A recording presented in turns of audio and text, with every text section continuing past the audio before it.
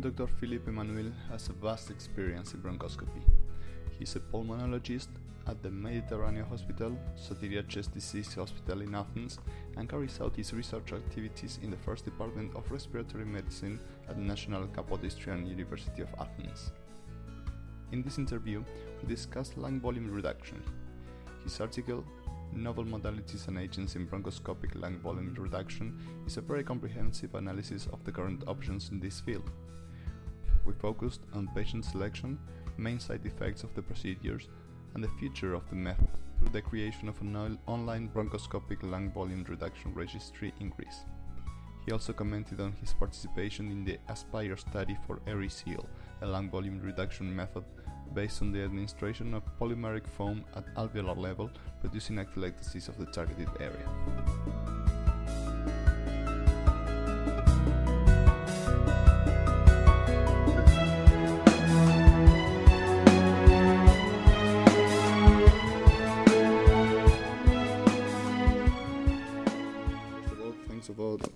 Thank you very much, Dr. Emmanuel, for your collaboration. Thank you for the invitation. The idea today was to talk about all the novel modalities, as you mentioned in your article, and interventional bronchoscopy for lung volume reduction. Maybe you can give us some overview on the article and some of the background. Absolutely. This review was co-authored by Professor Stratakos from the University of Athens and Professor Gasparini from the University of Ancona.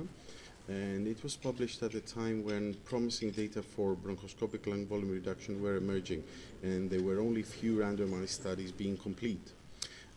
One of the studies mentioned and analyzed in the review article is the VENT study, which concerns the endobronchial valves, especially the pulmonx valves. This was a study pivotal as regards the appropriate patient selection, focusing on emphysema heterogeneity and fissure integrity. VENT study was then followed by many other randomized clinical trials which were clearly targeting fissure integrity and emphysema heterogeneity and giving rise to the particular phenotype of patients that were getting actual benefit from the valve placement. At the same time, in the review, we mentioned the AeriSeal treatment, which was very important for us because we participated in the University of Athens with Professor Stratakos to a similar randomized multi-center study, the ASPIRE study. Mm-hmm. This study enrolled emphysema patients with high hyperinflation indices and dyspnea, irrespective of fissure completeness. The polymer sealant was introduced in the most affected lung parts in order to produce atelectasis and scarring. In that way, the healthier parts of the lung were expanded, and the study showed significant improvements in dyspnea, lung function, and quality of life. Unfortunately, we had many patients that suffered from exacerbation and pneumonitis due to this intense inflammatory response to the sealant, and at the moment, this sealant is not widely available. Nevertheless, this concept of treating the lobes irrespectively of the fissure integrity has continued with the coils as well as the vapor treatment. So I would like to summarize and say that the main points that were described in this review article regarding the patient selection for BLVR were later postulated as international guidelines, or rather an algorithm of choosing patients and modalities. And now they're included even in the GOLD recommendations.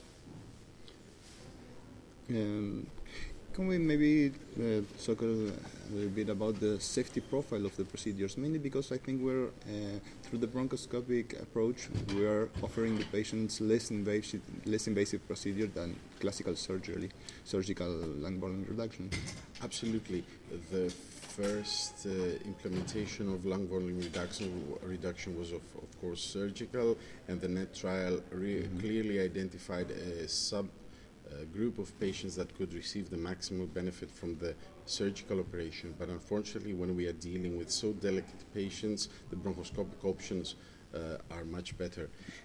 Nevertheless, bronchoscopic interventions also come at a cost. We have the valve treatment with pneumothorax, we have the coil treatment and the vapor treatment with exacerbations and pneumonitis. So these modalities must be used in centers of excellence and by people that are really trained not only to do the procedure but also deal with the complications. There is a certain algorithm for each complication that has to be meticulously followed, and the doctors have to be really sure how to deal with these complications. You talked about, and of course, every time anyone discusses this topic, the aspect of patient selection seems to be play a major role in this treatment. Do you think there's maybe a way we can, as pulmonologists in general, not only interventionary pulmonology, get access to the correct means of evaluation, maybe through assessment of the fissures, through different techniques? Are these techniques limited and maybe not spread enough to make a correct assessment, or do you think a simple assessment of the patient made in any general hospital can be enough in order to refer the patient for some of these options? This is a very interesting question, and I will give you the Greek experience. Yeah. Since our implementation of BLVR in Greece and valve placement in particular, we had certain difficulties to appropriately screen and treat the patient. Regarding screening, the main problem was that the patients were not referred to us because it was a method that was not known. There has been an agenda of propagating information about BLVR in the national congresses, in meetings of general physicians, and in meetings of pulmonologists around Greece, in order to have awareness about this method. This was the first step. The second step and the second problem was that we did not have reimbursement as regards for the valves, so even when the patients were screened and sent to the Center of Excellence, it was not possible for the national insurance system to cover on a public level or even on a private level. Therefore, we had to deal with each patient on a per-case basis and not as a policy.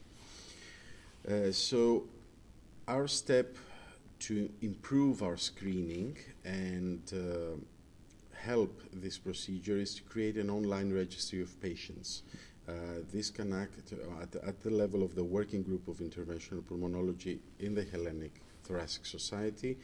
This can be used to record all pertinent data for a patient, introduce them into the system, including the CT analysis of fissure integrity, hyperinflation indices, and the heterogeneity of emphysema.